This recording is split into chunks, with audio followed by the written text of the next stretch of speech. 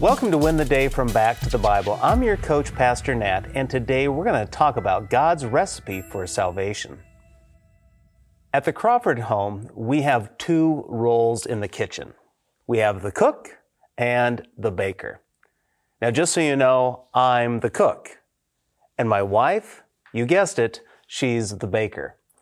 Now, I know that there are many ways to make a meal. For example, you can barbecue, smoke, grill, roast, pan fry, sous vide, or slow cook a chicken. There's a lot of options. But my wife tells me that when it comes to baking, it's both an art and a science.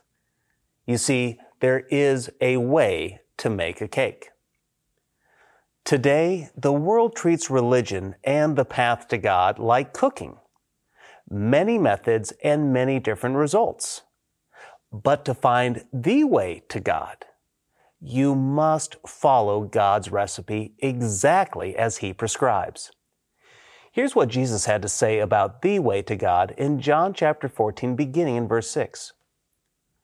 Jesus said to him, "I am the way and the truth and the life. No one comes to the Father except through me. If you had known me, you would have known my Father also. From now on, you do know him and have seen him." John 14:6 is the definitive verse regarding the exclusive nature of salvation. Jesus has just shared with Thomas and the disciples that he is going away to prepare a place for them. Thomas is confused. He says, "Where are you going? And how can we possibly know the way?" Jesus says with authority, "I am the way. I am the truth. Thomas, I am the life. No one comes to the Father but through me." This is Jesus' sixth I am statement. Now, notice, Jesus doesn't say, "I am a way to God." He doesn't say, "I'm probably the better option." He doesn't say, "Oh no, this is the smoother path. This is the preferred method." No, he doesn't. He says, "I am the way to God. There is no other way." Imagine that you wanted to come see me here in Lincoln, Nebraska. And I told you, just drive. It doesn't matter which way you go, you will eventually make it to me. I know with certainty you would laugh or write me off as crazy. You would say, "Nat, no, tell me the way to go." Jesus is telling the world and all generations, there is no plan B for salvation. There is no other option to get to God. When we read the Bible and listen to Jesus, we discover that not all roads lead to God. All religions are not saying basically the same thing. There is one way to God, and that's through Jesus Christ alone. Jesus Christ is the way to God. He is the truth. There is not your truth and my truth.